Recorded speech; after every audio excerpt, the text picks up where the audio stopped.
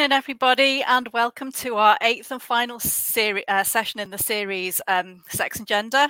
You're watching Resistance TV. I'm Mandy Clare, and I'm really pleased to welcome everyone along to this, our final in the Sex and Gender series. So we kicked off the series 2 months ago, and that was on the 27th of July, with a session on whether sex matters and whether gender should take priority over sex when it comes to women's prisons and women's safety and women's feelings of safety within prison. And that was with Rona Hotchkiss. And then we've been through various different angles on this topic. The topic of gender ideology and how that impacts on women's rights, women's safety, women's feelings of safety, on LGBT rights and on child safeguarding as well. And it's too big of a topic really to cover in 1 or 2 episodes. So we're really fortunate that we've had these 8 weeks really to unpack this in more depth, look at not all of the angles, but some of the major important angles on this and really sort of unpick them and discuss them at length.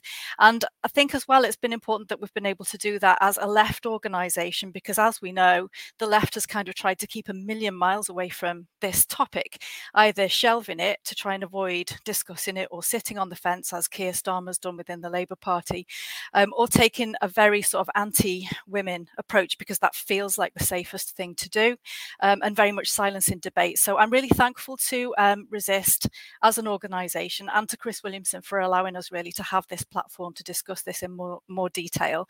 So my guest this week I would like to welcome is Deirdre O'Neill. My guest this week I would like to welcome. I think we might have an echo on the line. But yes, I'd like to welcome Deirdre O'Neill. She's our guest for this final session. And I'm really, really pleased to welcome Deirdre because she's someone who I like to think of as a good mate of mine now. We've connected previously on issues around social class because Deirdre's from a working class background. Deirdre's an academic and also a filmmaker. And I would like to say thanks for coming along, Deirdre, and it's great to have you here. Filmmaker. And I would like to say thanks for coming along, Deirdre, and it's great to have. Deirdre, can you hear me okay? Because we've got some problems with our sound. Just having a look now. Oh, I think you might be. It looks on my screen as if you're muted. Oh yeah, right. I think you might. Is that better? It looks on my screen. Yeah. I can hear you now. Oh, okay. Yeah. Yeah. I've closed all the other tabs, so yeah. Can you? It's open at once, so all afterwards. All right. Okay. So thank you for being on the show with us this evening, and welcome. And it's great to have you here. And you're really responsible for me going public and talking about this in the first place. I don't know whether you know that, but we're friends on Facebook. And we've sort of met up in real life, and we've also discussed things online as well on my show around issues of social class and political invisibility of the working class. And I know that's something that you feel quite strongly about, but you also obviously feel strongly about this issue in relation to women's rights and all of the other impacts as well. And your posts on social media were the ones that I found the hardest to ignore. So I'd come across this debate before, and I'd kind of let it pass me by because at the time I was engaged in a long and drawn out battle with the council and various senior figures within our local council around the work that I was trying to do on poverty. And I was meeting with a lot of blocks from within the Labour Party locally and the council itself. And I felt like I had one too many fights and battles going on at that point in time, and that women's issue with the whole trans ideology debate, surely to God, would sort itself out without me having to get involved in it. And then the more that I saw you posting about some of the stuff that was happening around women in prisons and women within universities being silenced and so on, the more I began to realize actually this isn't going away and it's not resolving itself. And if anything, it's getting worse. And I felt obligated to start liking some of your posts and then start sharing some of your posts. It's your fault. This is all your fault.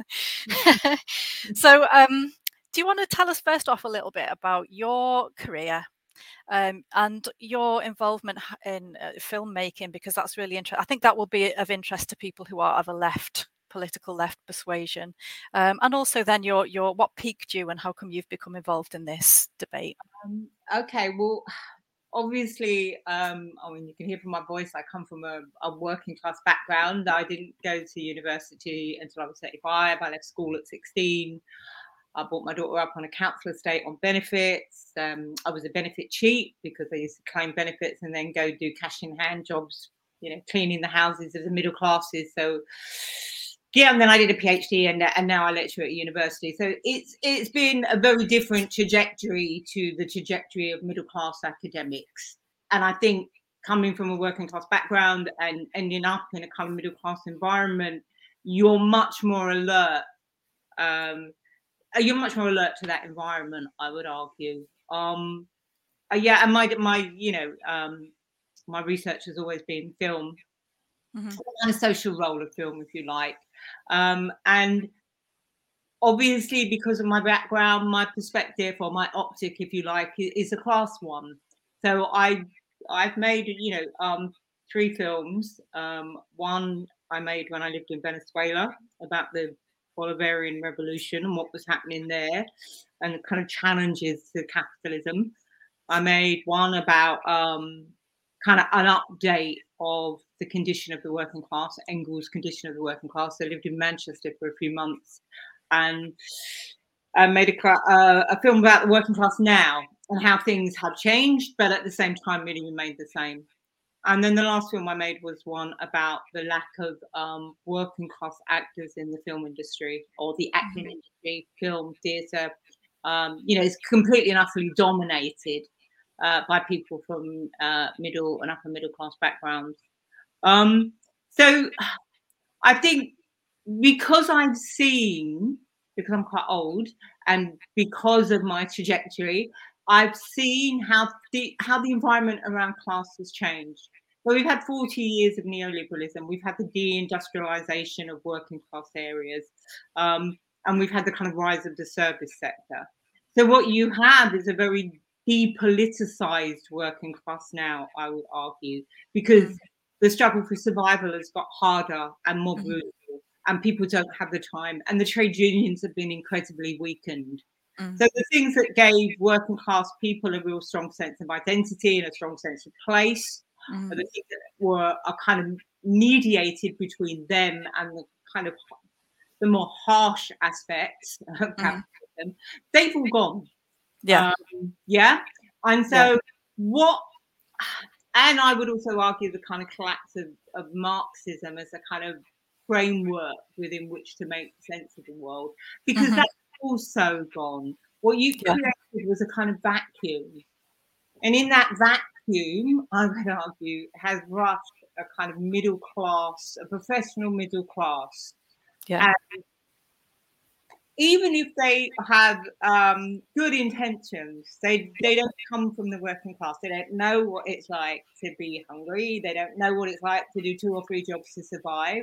They don't know what it's like, for bringing up kids, and you're worried that Social Security are going to find out you're doing cash in hand jobs. They have no way of knowing those things. What they do have is a kind of sense of their own ability to make things right on their own terms. Yeah. So that kind of, and an emphasis on identity politics rather than class politics. Class politics don't really make a lot of sense to middle class people, I would argue. I mean, these are enormous generalizations, but I'm speaking really generally here.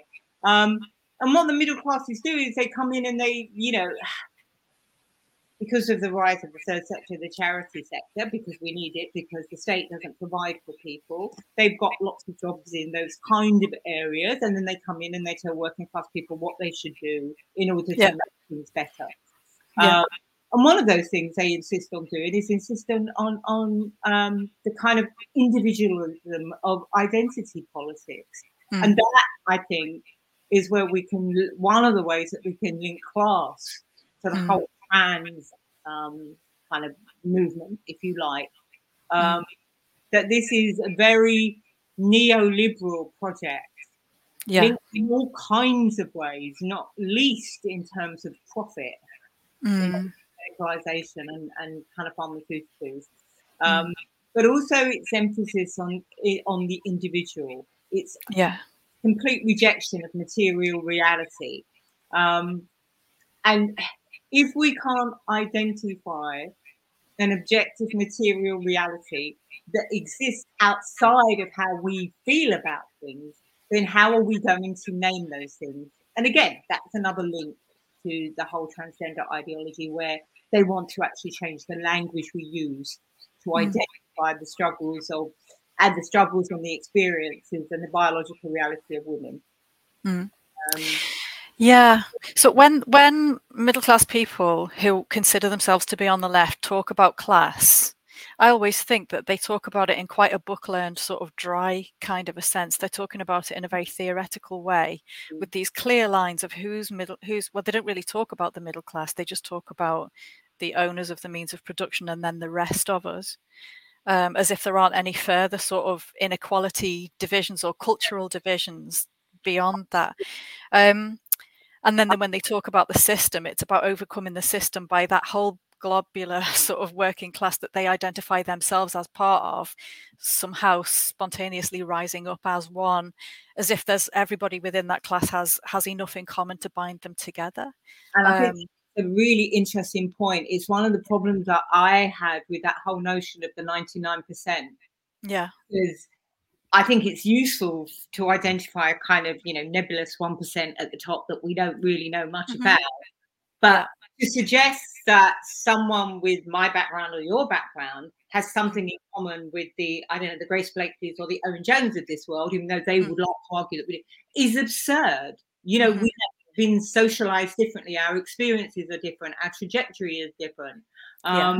You're absolutely right. They just see us as a kind of homogenous mass and don't realize that in lots of ways we're not. Do you think that do you see some different ways that middle class, well-intentioned activists who regard themselves as part of the working class miss the mark a little bit in their attempt to help, and in their attempt to address systemic unfairness? So, for example, the Labour Party under Corbyn, obviously it fudged the Brexit issue to it. So it was a bit tone deaf on the working class's views around the Brexit issue and how important democracy was, the respect of democracy was to the working class. And we saw that in the election outcome. But just kind of winding it back before that, one of the most celebrated things around the Corbyn movement was the funding of community organisers. But I'm not sure how many of those community organisers that were being dispatched into the working class communities that it was recognised, they're politically disengaged. They don't really have a comfortable place on the left anymore. We need them to be part of the movement. But the solution to that was they just missed the mark a little bit. Instead of recruiting people from working class backgrounds from those communities, it was dispatching middle class people who regarded themselves as part of the working class to go in and sort of help, and that's just kind of one example. But have you kind of had a sense that the left organisation as a middle class dominated organisation just misses the mark because of those blinkers and blind spots, maybe? I mean, I think you're absolutely right. And that was a massive problem with the whole Corbynite project. I think that it was very much a middle class project. I mean, I think there was an opportunity to kind of, invigorate the working class, if you like. But I do think that you're absolutely right, Mandy, any community work should be done by working class people from working class communities. And I think part of the problem with the celebrity left, the faux left, the Islington left, is that they often see the working class as victims. And I think it's useful to them to see the working class as victims, because then they justify their work. They justify the columns that they write and the shows that they go on and the podcasts that they make. They constantly see us as victims. Yes. And I think, that from the beginning, that makes the relationship a very fractured one. Then, of course, I think what happens is they get upset when working class people don't conform to their expectations, that they don't play the victim, or they have different opinions to them. Yes, yeah.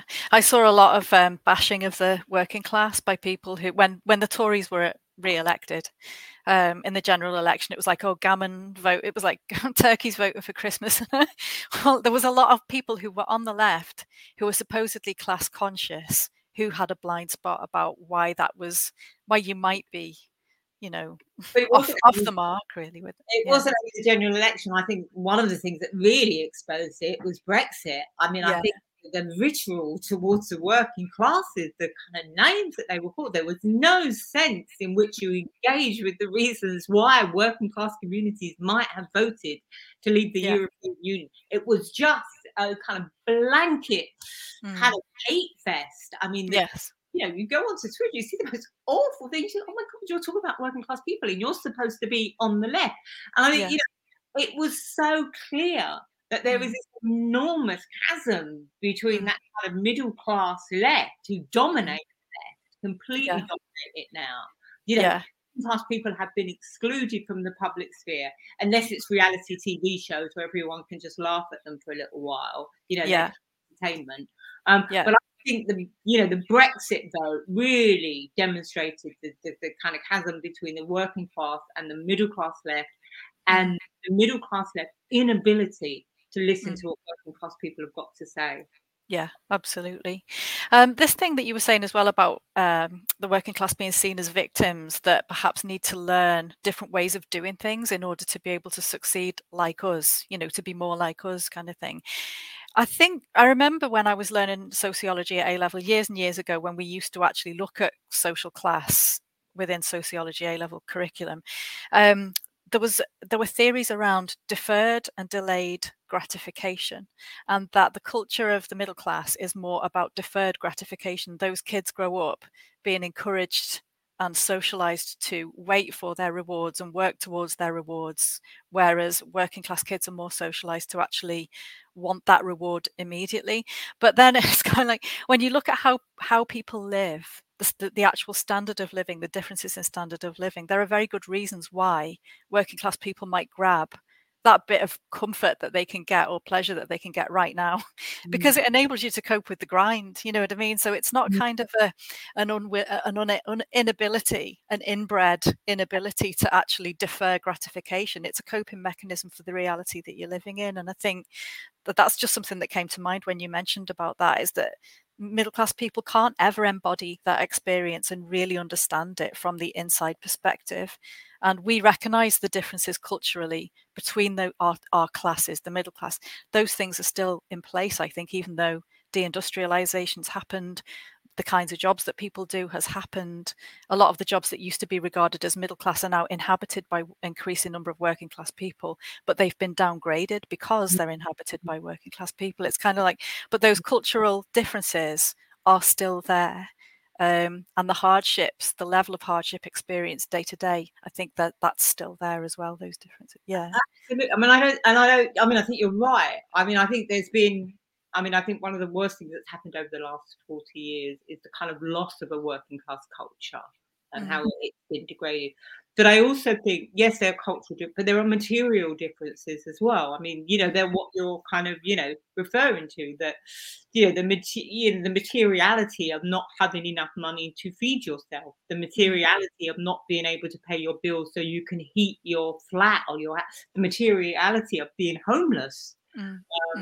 So there are real material differences, and that kind of deferred gratification. I mean, I'm never convinced, and I look around me now and I see, and I just wonder how much gratification middle class people defer. I mean, maybe they earn a lot of money while they're at university, but particularly the privately educated Russell Group University middle class, they come out into very well-paid jobs, and they don't, because they have loads and loads of connections.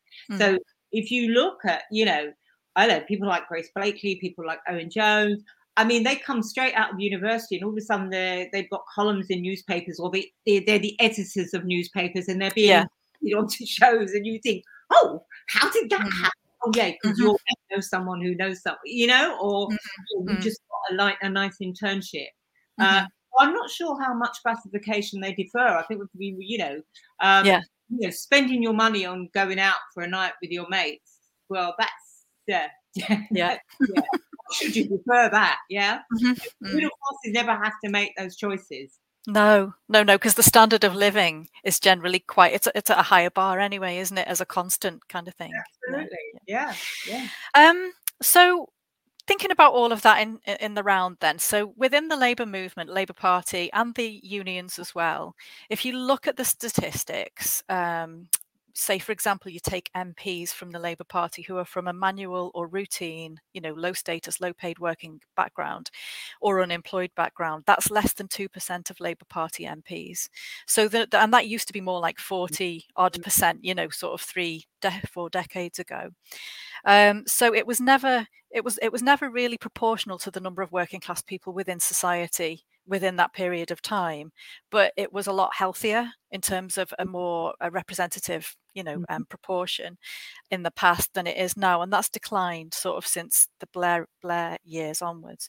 So we know that the Labour Party and the unions cultures, particularly within the hierarchical levels, is very, very much dominated by this sort of blinkered, very middle class, very privileged perspective on life, on the world, on how things can be fixed, etc.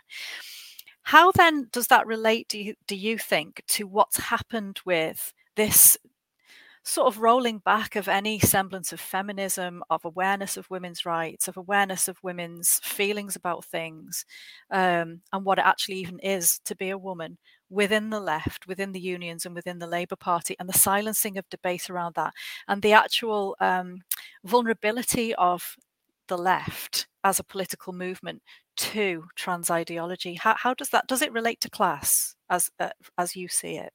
I mean, as I see it, I do, and it goes back to what we were originally saying. I mean, because I think the left now is dominated by the middle class, and as you say, there was a time when Labour MPs came through the trade unions, and there were working class voices in the trade in the Houses of Parliament.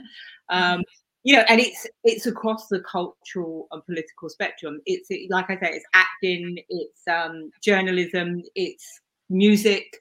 Most of the people in these professions come from very middle class backgrounds. A lot of them are privately educated, and your background will have an effect on the knowledge that you produce or the knowledge that you have and what you. So it will have and if you're if you're excluding voices that are dissenting, if you're excluding working class voices whose knowledge will be different because their socialization and their environment has been different, then that leads to the domination of the ideas of the middle class. So their concerns, their anxieties, their preoccupations are the ones that we see. I mean, I'm constantly amazed at the amount of time and energy that is wasted on trans ideology. I mean, the bottom line is we are a sexually dimorphic species. We are a complementary sexually dimorphic species, and as I said before, I think you have to start from the material reality of that. Then have any conversations you want to have, about who wants to dress in what way, who wants to call themselves what name. Let's have those conversations. I'm not saying don't have them, but we have to start from the material, objective reality of the fact that we're a sexually dimorphic species. And I think the fact that the left, and I'm not even sure about that anymore, the left. I mean, how can we have a radical revolutionary left when we're not engaging with material reality? And one of my problems with the kind of whole trans movement, if you like, is I think the ramifications for the left is much broader than just about who a woman is. If we let go of what is real, if we let go of objective reality, if we lose the ability to define it, how do we struggle against what we know is the objective reality of capitalism? Because if you're going to keep changing names and changing categories and denying people the right to talk about their own experiences, denying people the right to talk about what they know objectively to be true, then I think the left is it's losing. Well, and we know it's losing all relevance. The left is losing any relevance, and it's why people who would traditionally have been called left don't vote for them. It's why people who are traditionally from what are old working class industries don't vote for them because it's seen as untethered. Yeah, from the reality of working class lives. Working class Mm. people, working class people don't think that men can change their sex. I mean, No. you know, again, that's a generalization, but you know, no one I know thinks that Mm. men can change sex. Mm. Yeah, to an extent, middle class women, including middle class left women, are protected a little bit more and sheltered and buffered a little bit more from their biology than perhaps working class women are, because working class women, if they're going to work, it's going to be in, you know, if they're going to return to work after they've had children, it's going to be in something that's low status, low paid, not that interesting, quite repetitious. A lot of the time, not all of the time. Some of that work's really fulfilling work. It might be care work or something like that, but it's still going to be regarded by society as low status and low paid. Whereas middle class women have got more open choices. They can distance themselves from their mothering role. They can afford to do that, and they can afford to do it and be doing a job that's very fulfilling and rewarding, and you know, it kind of they can win on all sides kind of thing. Whereas working class women are more, they're more pressed up against the realities of their gender and their exploitation within capitalism, both of that, not their gender, their sex, and their exploitation within capital on both fronts. You know, they're living in the real world a lot more harshly and closely than arguably middle class women are, I'd say. But I also think, yeah, I mean, I think you're right in terms of kind of employment, but I also think in terms of the dangers around, you know, men who say that are women accessing women's spaces. I think that, you know, the main way that we can see that is what's happened in prisons. Absolutely. Women, Yes. and it's not middle class. I mean, I've run film courses in prisons and in a women's prison, and it's not middle class women being put in prison. Yeah. So, yeah, middle class women are never going to have to face a sex offender who's having a shower with them because he's told the authorities he now identifies as a woman. We know the evidence. The evidence is there. Women are getting raped and assaulted by men in all different countries. I mean, I was reading about it in Canada today. It's a massive problem in Canada. In US prisons, they're handing out condoms in women's prisons because we're not in there. You know, we know that, you know, Karen White is the kind of, you know, poster girl, but we know that he went into a prison and assaulted 4 women as soon as he got in there. I mean, so middle class women aren't going to have those problems. And it's not middle class women who are, you know, going to be in seedy little bars in the back streets of somewhere, you know, because they're in their lovely clubs where, you know, really nice men with like dresses. They're well lit, well paid for. They're never going to be exposed to the dangers of this ideology in the way that working class women are. Absolutely. And yeah. And I think, again, to go back to your point about, you know, the middle class left and their kind of, you know, the way that they talk about the working class, I think nothing makes it clearer of the disdain in which working class, but particularly working class women, are held by the middle class left. You know, there's no concern for the fact that, you know, this is dangerous. There's no concern for the safeguarding of working class women. And rather than fight for working class women who don't commit violent crimes, rather than fight for them not to be in prison, they're fighting for the right of men to be in prison with them. Yeah, it's mad. Woo! That is amazing, yeah. Yes, yeah. It's so far away from what traditional working class left would have considered sane. You can understand, really. It's like the working class was already disenfranchised from left politics quite deliberately, you know, through the Blair era. And you can see why now they're just of their own accord running a million miles away from it. And it's the danger of that is that the right wing get to say, oh, you know, everything we've always told you about this politically correct, airy-fairy left politics that isn't living in the real world. Well, here's your proof. So we're handing them that narrative, you know, on a plate. The right are owning this. They're owning it. It's a gift to them. You know, the Tories aren't particularly smart. You know, we've got the dregs of but they're being smart on this one because they could stop it like that. They could stop the whole thing, but they're not because the left is tearing itself apart over it. Absolutely tearing itself. So it's been a gift to them. And then, you know, working class women like me who've been around the left all my fucking life get bigger transphobe, you know. Yeah. I mean, I get called the most awful names, and I just think, what? And by middle class people, you know, and I just think, it's like, who do Yeah. you think you are? You're called, Mm. you know, and everything I've done, you know, before I mean, I've lived that life, and now that I am a lecturer, I do everything I can to kind of, you know, stay in that world and to pay Mm. it back and make sure and then I had some little scroll on, you know, on Twitter telling me that I'm a bigot because Mm. I believe in material reality or biological reality. Yeah. So, you know, who the fuck do I vote for?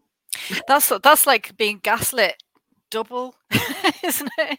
It's once on the basis of class and then on the basis of sex. You know, Yeah, that women as in general are being gaslit by this whole trans ideology phenomenon and the dreadful cowardice, yeah, of the left and the abuse, you know, the misogyny of the left, as it turns out.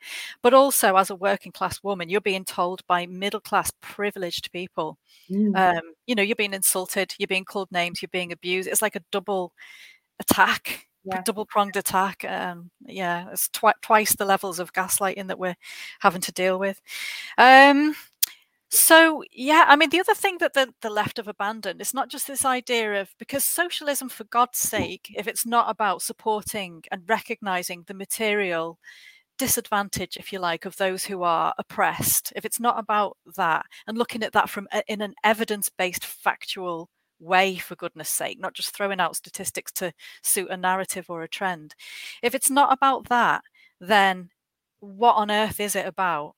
And so it's abandoned the whole idea that working class people and working class women as a class, and working class women in particular, are, you know, at the bottom of the heap in terms of oppression within a capitalist society and within society generally. If it wasn't capitalist, I still think that we'd have sexism.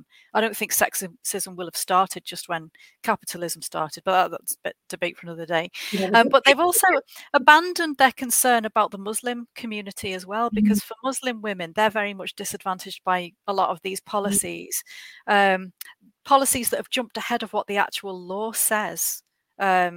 You know, that take no account of religious belief or religious sensitivity. So the left that was previously the champion of the Muslim community and of Muslim culture, all of a sudden couldn't care less Jewish, about that. yeah, Yeah, Jewish women, yeah, yeah. yeah, incredible, really.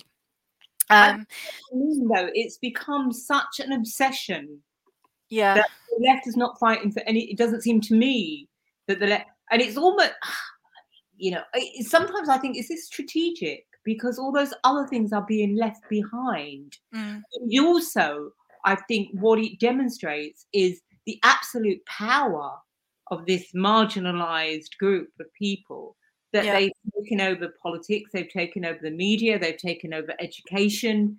mm, There's a kind of cultural, social, and political power that they have is mm, absolutely incredible. And I think it's another way in which you can see that it's linked, not, it's a very middle class or upper middle class movement. It's incredibly well funded.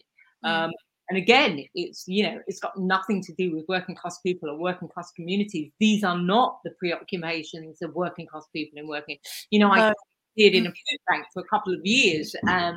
I left because they were all Tories that were doing the food, handing out the food. But mm, yeah, working class people weren't coming in and talking yeah, about, you know, working class people were coming in saying, I've got to sleep on the bench tonight because I'm getting thrown out, or I mm, can't feed my children, or I can't buy my child a winter coat. mm. It's just incredible. Yeah, I don't know about you, but I resent that because one of the excuses, that's one of the really flimsy excuses that's made by lefty people who don't want to get themselves embroiled in this. They want to try and protect the platform that they have and Mhm. whatever sort of audience they have, you know, that comes to their online social media shows, whatever it is. And they'll say, oh, well, it's a rabbit hole, it's an idpol rabbit hole, we shouldn't be wasting our time on that, it detracts from poverty and you know, climate and all of the other things that the left needs to care more about. The fact of the matter is, I resent having to spend so much time on this. I wouldn't be spending a minute on this if So the consequences of this weren't so dire and the silencing wasn't so vicious.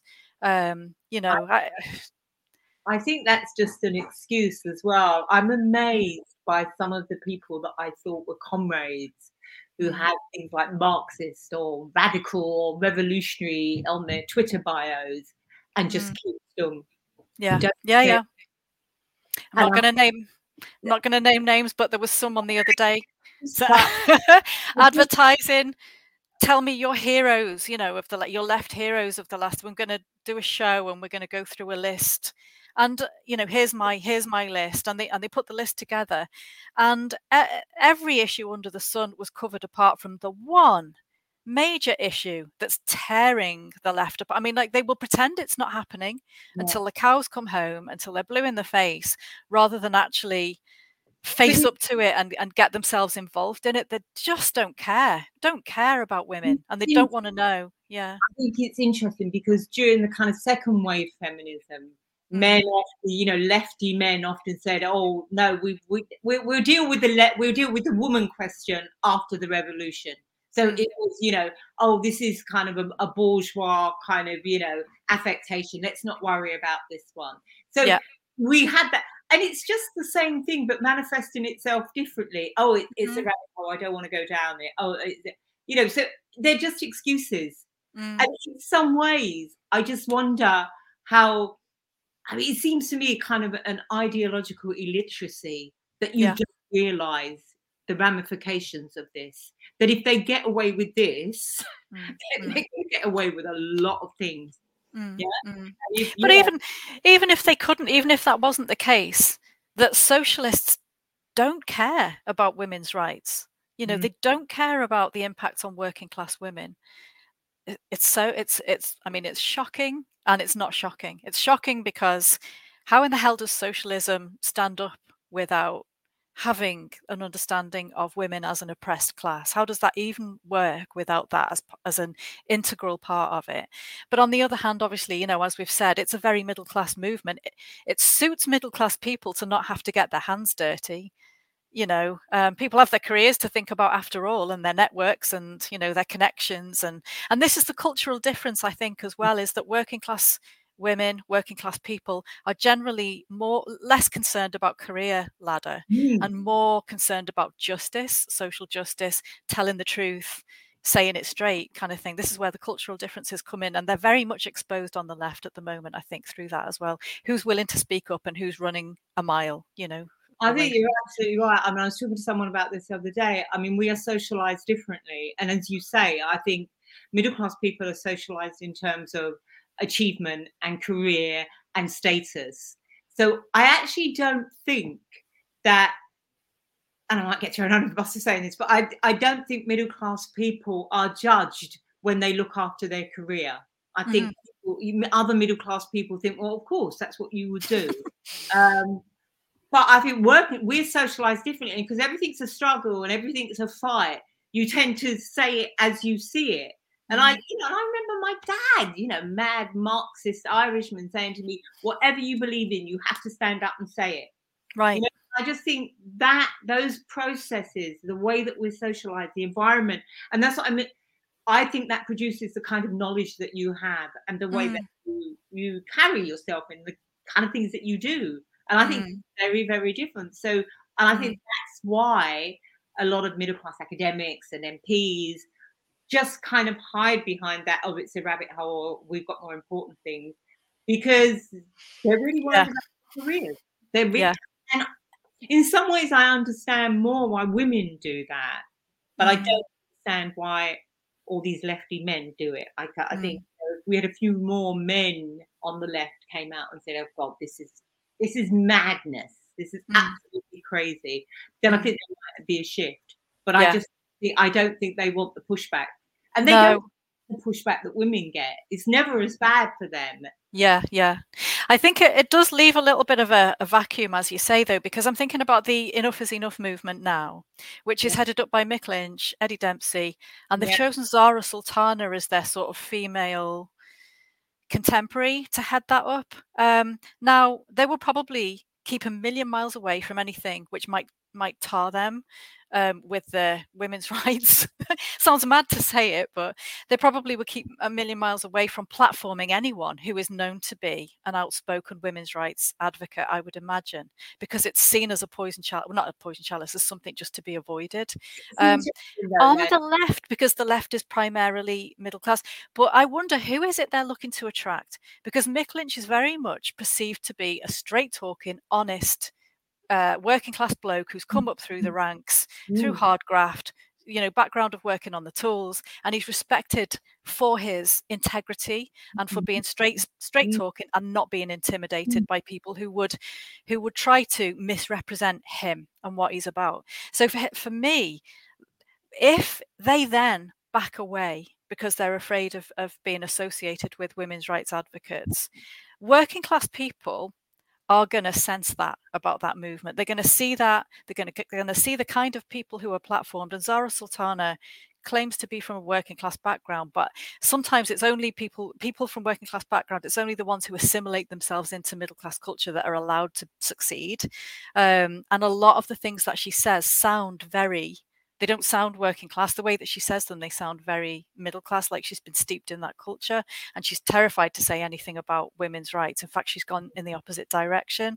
So I just wonder about Enough is Enough movement, about the unions, all of these other institutions and organizations that they profess to be wanting to attract the working class now that we're in a cost of living crisis, to be wanting to better represent the interests of the working class. But the kinds of things that they're doing and the kinds of signals that they're giving out are, to my mind, probably not going to attract working class people. Working class people are going to be able to tell if something's authentic or if something's running away from being associated or tarred with something. I don't know if you've got any thoughts around that. I mean, I think you're right, and it's interesting, like you say, they have moved away or they seem to be moving away from platforming anyone that's gender critical, but they were quite happy to platform Jo Grady, who's the university, the UCU, who calls her own union members bigots, and has kind of, strategized to remove gender critical academics, does not defend gender critical academics when they're attacked, not come out in support of Catherine Stock. So they were happy to platform her. I have to say that I was absolutely shocked when I saw them platforming her. I think I have a lot of time for Eddie Dempsey, and I have a lot of time for Lynch, and I can see that the right are trying to undermine them. I can see that sections of the celebrity left are trying to undermine them. Yes. In the past. But I do think that if they don't face this head on, they're doomed to fail. I absolutely agree. Because we've seen exactly what happens, like when Corbyn ran away from the anti-Semitism smears. We've seen it. We've experienced it on the left, and it astounds me that we haven't learned from that. He also ran away from this, didn't he? And we can talk about his personality and his fear of confrontation, but these are much bigger political, strategic questions. And I think the problem, with the Labour Party, and I think Starmer's kind of proved that, is that they are more interested in the members of the Labour Party, who are now predominantly middle class. The demographic has completely changed. They're more interested in that and those members than they are in the people who would potentially vote for them. So they will appease them by going along with the anti-Semitism or with, the whole kind of Brexit, Remain, and with the transit. All of these things are middle class preoccupations. They are middle class ways of doing politics. And that's a massive, massive problem for the left, as we've seen. The result is Starmer. Do you think that there might be an element of the middle class co-opting a form of oppression as well? Because if you've got everything quite comfortable and quite predictable and everything's fairly straightforward in your life, but you identify as being on the left, is it almost traumatic to not have an oppression that you can call your own? I think that there is an element of that, isn't it? I mean, I keep reading how, trans people are the most oppressed people.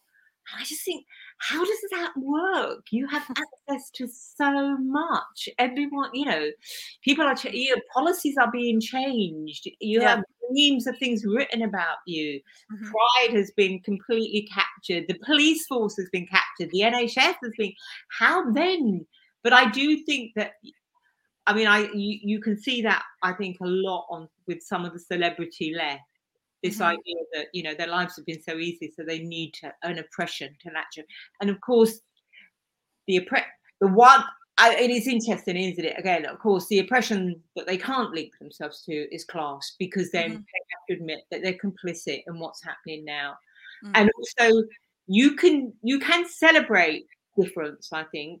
So, and I think capitalism can absorb differences of race, ethnicity, gender. And you can celebrate those differences, but who's going to celebrate differences in class? Oh, look, that person's poorer than me. Wonderful. How can you? No. They do not have anything to do. They don't want to talk about class. And this is giving them the perfect excuse not to talk about class. I was going to say, do we need a flag? We should invent one. We used to have one. I'm sure we did. We've got a hammer and a sickle, haven't we? Yeah. It was, or the Labour Party flag, one or the other. But okay, so we've got some comments and questions, and then when we've had a look at comments and questions, we'll just do a quick whistle stop recap over what we've covered during the session, and a little shout out for any updates on any of those issues that we've covered since we covered them. So I'm just going to have a look through. Diane Hollyoak said Jo Grady is a disgrace. Yeah. She's also said, a middle-class way of being special, claiming to be queer. This new re-assimilation of the word queer. Judith Wright, let's see. Judith, what influence do you think Corbyn's support for or lack of action on gender ideology has had on the fight for sex-based rights? Well, I mean, I think it had an enormous kind of influence. If Corbyn had said from the beginning, it's the same as you're saying about the anti-Semitism. If these things had been nipped in the bud from the beginning, they wouldn't have the traction that they have now. And the problem is now there isn't one mainstream political party that will stand up and say women don't have a penis. They won't say it, none of them. And if you watch kind of Andrew Marr or some of the LBC programs they go on, they are asked these and they can't answer them. Yeah, it's horrendous. Dawn Butler said that babies are born without a sex. It's embarrassing. It is really. I mean, I'm not embarrassed. It's embarrassing for them. Yeah. When they're asked, do women have a penis? They start trying to go, oh well, actually, that's not quite the question. That's not the way you should put the question. And you think, no, women don't. Yeah. That's it. Yes. Yeah. So I think yes. I mean, I do think the fact that maybe in the beginning, like you said, Mandy, I think people were thinking this is so crazy, it's not going to last. This ideology is so bonkers that and maybe they thought it would just die. But I think that's the problem, isn't it? Of all the mainstream political parties, not just the Labour Party. In a way, though, it is comical if you could look at it that way, because it's the lengths and the contortions that they will go to. The lengths of contortions that they will go to in order to avoid their career risking going down the pan for telling the truth. For answering the basic question, do women have a penis? No. Diana Isilis says, it's extremely disturbing, not to mention dangerous, that biological reality is being denied. I have a techie and scientific background. I don't fall for that rubbish. Yeah. And Diane Hollyoak has said, and they use the term intersectional feminism to claim that we are not feminists. It's effing mind-blowing and utterly ignorant. Yeah, that intersectionality gets thrown at us a lot, doesn't it? Oh, well, they say, oh, well, we're intersectional feminists. Yeah, if your feminism isn't intersectional, then you're. And I think that again, they misunderstand the word intersection. I mean, I've never really, again, this is really brought into that. Yes, I come from an Irish background. Yes, I'm a woman. Yes, I'm working class.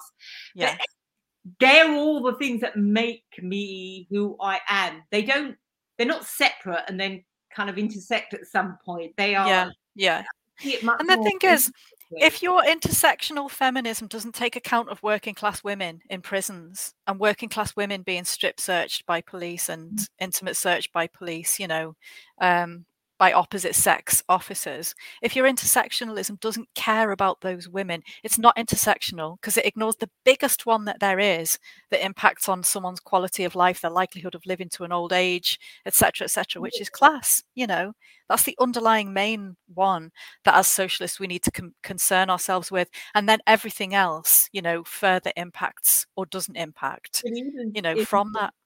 In women's prisons, it's not just the women, it's the women officers having to strip search men because they're saying they're women. So there's lots, I mean, obviously we don't agree with the strip searches in the prison, but that's been a woman kind of screw, and then having to strip search a man because he's a woman.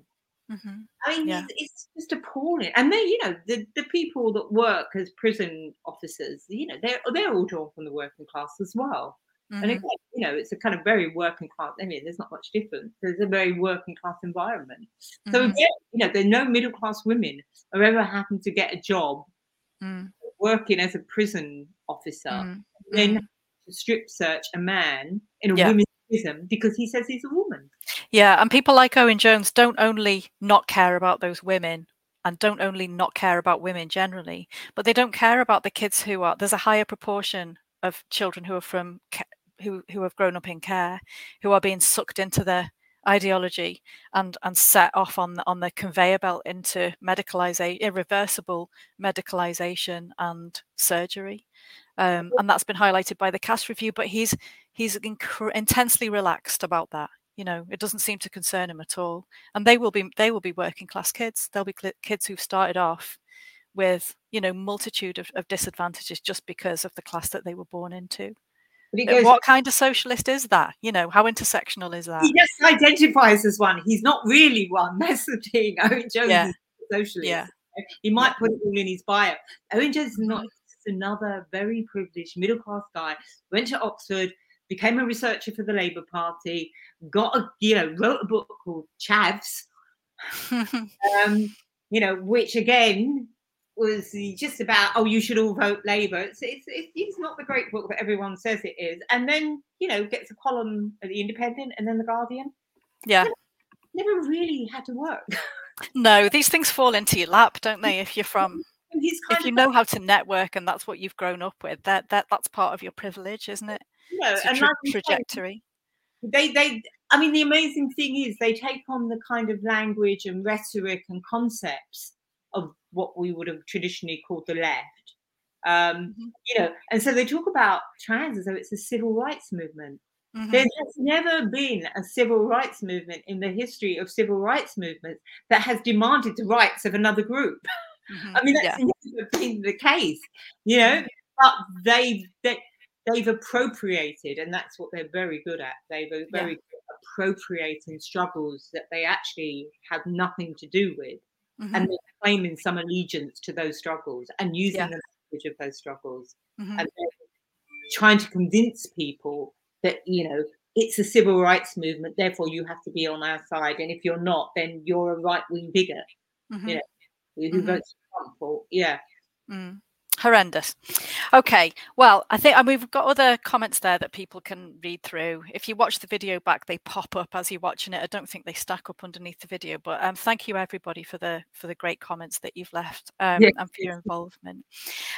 So over the last 8 weeks, this is week 8 this week, we started off was the 27th of July with our first one, which was Does Sex Matter in relation to women's prisons, men in women's prisons, the vulnerability of women within those prisons, and we had Rona Hotchkiss. And then since then, that dreadful what's his name, Dominic Raab, announced that they're gonna if any prison service wants to place a male within a female prison estate, they would have to go via the minister for approval to do that. It's unlikely that they would get approval for it, but so it's basically, it amounts to a likely ban on men in women's prisons going forward. Now that everyone breathed a sigh of relief when we heard that. That was really good news. And that followed hot on the heels of that session. I'm not saying it was down to us. There's a hell of a lot of work that's gone into trying to get to that point. But since then, a convicted paedophile with 30 separate offences against children, one of those children being as young as 7 years old, has been transferred to HMP Bronzefield, which is the same prison where Karen White assaulted those 4 women that you mentioned earlier. So it hasn't stopped yet. So if people can keep on top of that, if you can follow at Keep Prisons Single Sex, I think it's at KPSS on Twitter, and just try and keep on top of all of those things through the Women's Rights Network and the various different sex matters and all of these different organisations that we've mentioned as we've gone through the series, and just do take actions. There are things that we can all do from home. Even if you haven't actually felt able to speak out publicly, there's certain things that you can do to help them. Politicians understand that women care about this, women are worried about this, and that it is going to affect how you're going to vote in the next elections or the next police and crime commissioner elections or whatever it is, whatever it relates to.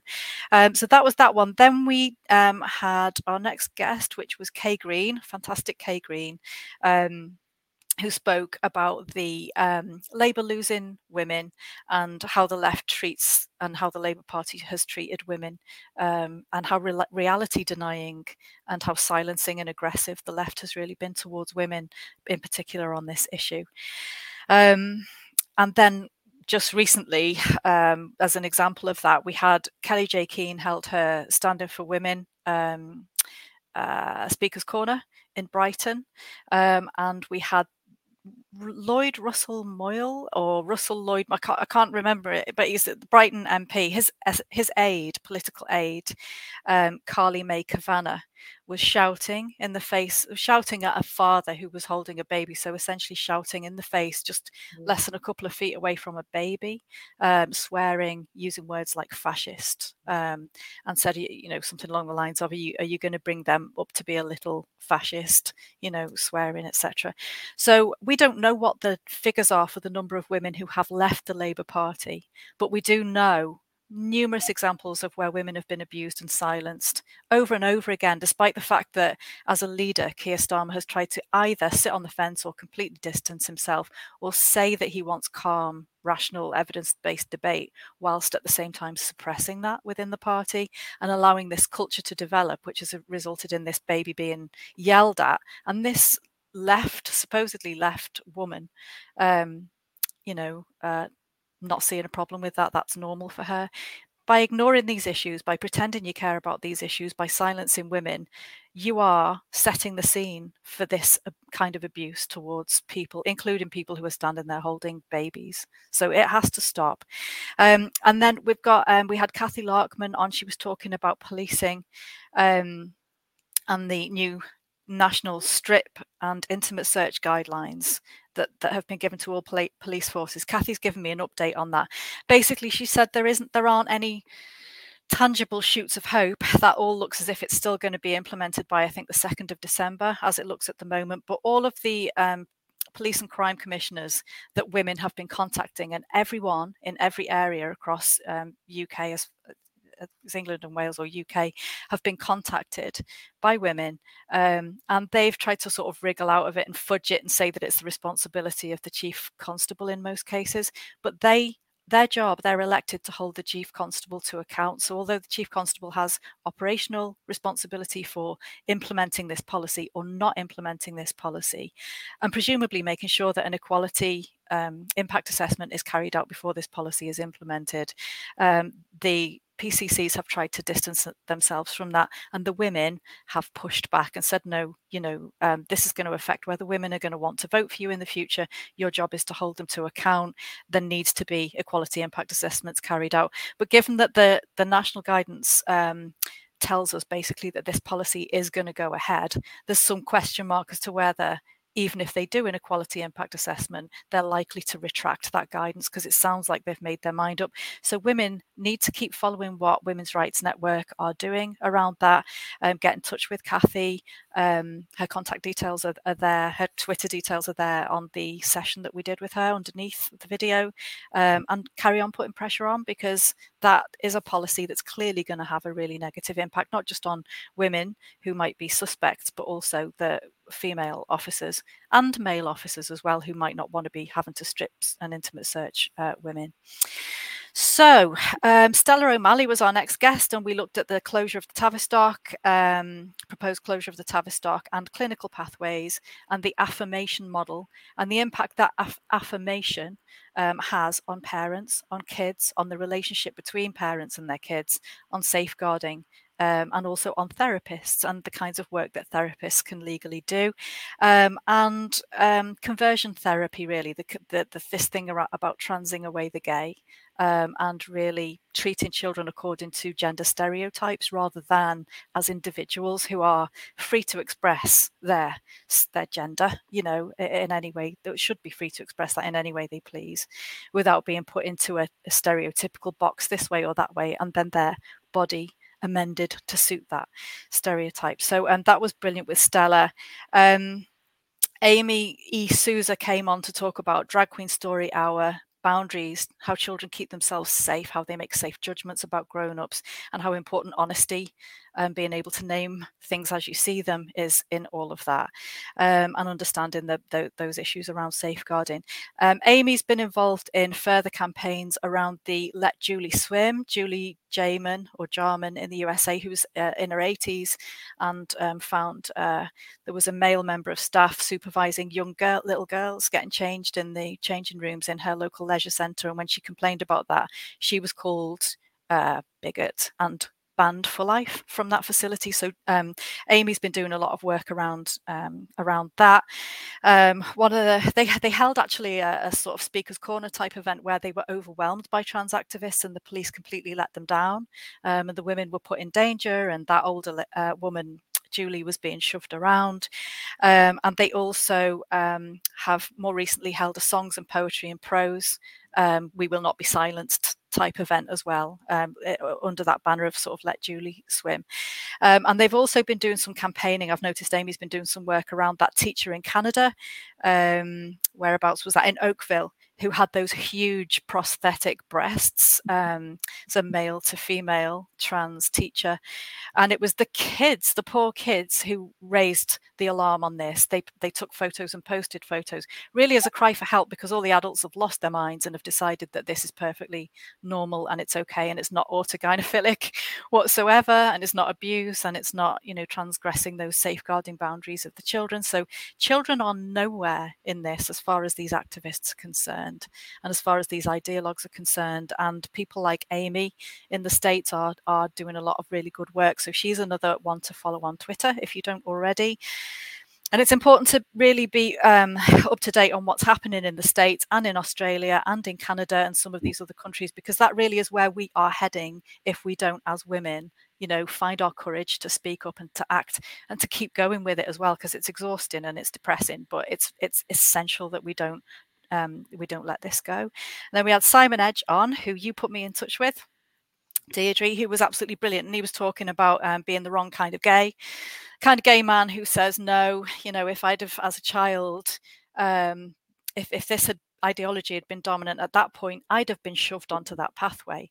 And like so many children who are shoved onto that pathway, and assumptions are made about them being born in the wrong body, they're actually born in a healthy body that's perfectly fine. And very many of them, if the watchful waiting approach is taken, it turns out they're just gay. They're just, they go through puberty and they're either gay or they're lesbian or they're bisexual, and they have a happy life, you know, and come to terms with that. So Simon was absolutely brilliant. We talked as well about those 60 bottles of urine, that guy who poured a bottle of urine over himself on the steps of the EHRC, and his erection was visible through his dress. In protest at the EHRC, I don't know what, coming out with clearer guidelines about why single sex toilets and spaces are important. We know that the evidence says that as soon as you've got toilets and changing rooms mixed up and made unisex, the number of sexual assaults against women automatically increases. It just happens. That always happens, and that's what the evidence tells us. So it's not about women being mean, and that way of some of these things that trans activists do are so aggressive and so aggressively male, you know, in the nature of them. That should be a wake-up call to anyone on the left who's hesitating around this, I think. What else? Tanya Carter was last week. She was absolutely brilliant. She's a mum. She's had experience of being a school governor as well, and she's had a lot of training around safeguarding. And we were talking about schools policy, our council policy in Cheshire West and Chester, how it falls outside of the law, existing law and existing government guidelines and safeguarding requirements, and is politically imbalanced, which again goes against government safeguarding guidelines. And she was fantastic. So, yeah, we've looked at all of those angles. We've looked at the pipeline, which is the schools-led stuff, which is the pipeline into this kind of gender ideology for children. We've looked at the safeguarding impacts. We've looked at the health sides, harms of affirmation. We've looked at the harms of puberty blockers. We've looked at the impacts on LGBT rights and this gay conversion therapy idea, and we've looked at the impacts on prison on women in two important areas, that's prisons and policing. And then today we've had a little look just again in general at the left, at the unions, at the class angle really on this, and how that might be playing into why the left has been so susceptible to this ideology. So I just want to thank everybody who has been on the show, who's taken part in the series. And as I've said, I really want to thank Resist as a movement and Resistance TV for allowing us this platform to explore these things, because our cowardly left comrades in most of the left organizations that still remain in their bedraggled form have utterly failed. Where they have platformed this issue, they've done it in a really biased way and not in a helpful way. And there's been a lot of cruelty, really, and a lot of insults aimed at women who are just trying to have a reasonable, respectful, evidence-based discussion about what in the hell has happened to our rights as a result of this ideology. So thank you to Resist for allowing us to do that. And I hope that people have found it useful. And the other thing to say as well is, if you are a councillor or you're an elected member of parliament or police and crime commissioner, it's not enough to say that this is too difficult an issue for you to want to get involved in on account of your career. You have a responsibility to be evidence-based and accountable to the electorate in what you do. And 51% of that electorate are women. And you're also accountable to the people who don't have a voice. So that's the vulnerable kids, that's the LGBT community. You know, that we are all part of your electorate as well. And it's not enough to go for an easy ride. You have to stand up and do the responsible thing. So that's everything from me. I would like to say thank you to Deirdre as well for coming on the show today. Sorry that I waffled on quite a lot at the end there, but I thought it was worth just recapping everything that we've done because it's been amazing. Yeah, and so tune in next week. I'm not sure what our show will be next week. I think we might be covering, because we've got an event coming up in Liverpool to coincide with Labour Party conference. So we've got our event on Sunday, and then there's Beyond the Fringe event, which is taking place between Monday and Wednesday, which is our event is an in-person event, but Beyond the Fringe is online. I think we are going to broadcast some of our event as well. So I think that might be what we're putting out as our content next week. So thank you so much, everyone, for joining us, and take care. Thank you. Bye-bye. Bye. Bye. Thank you.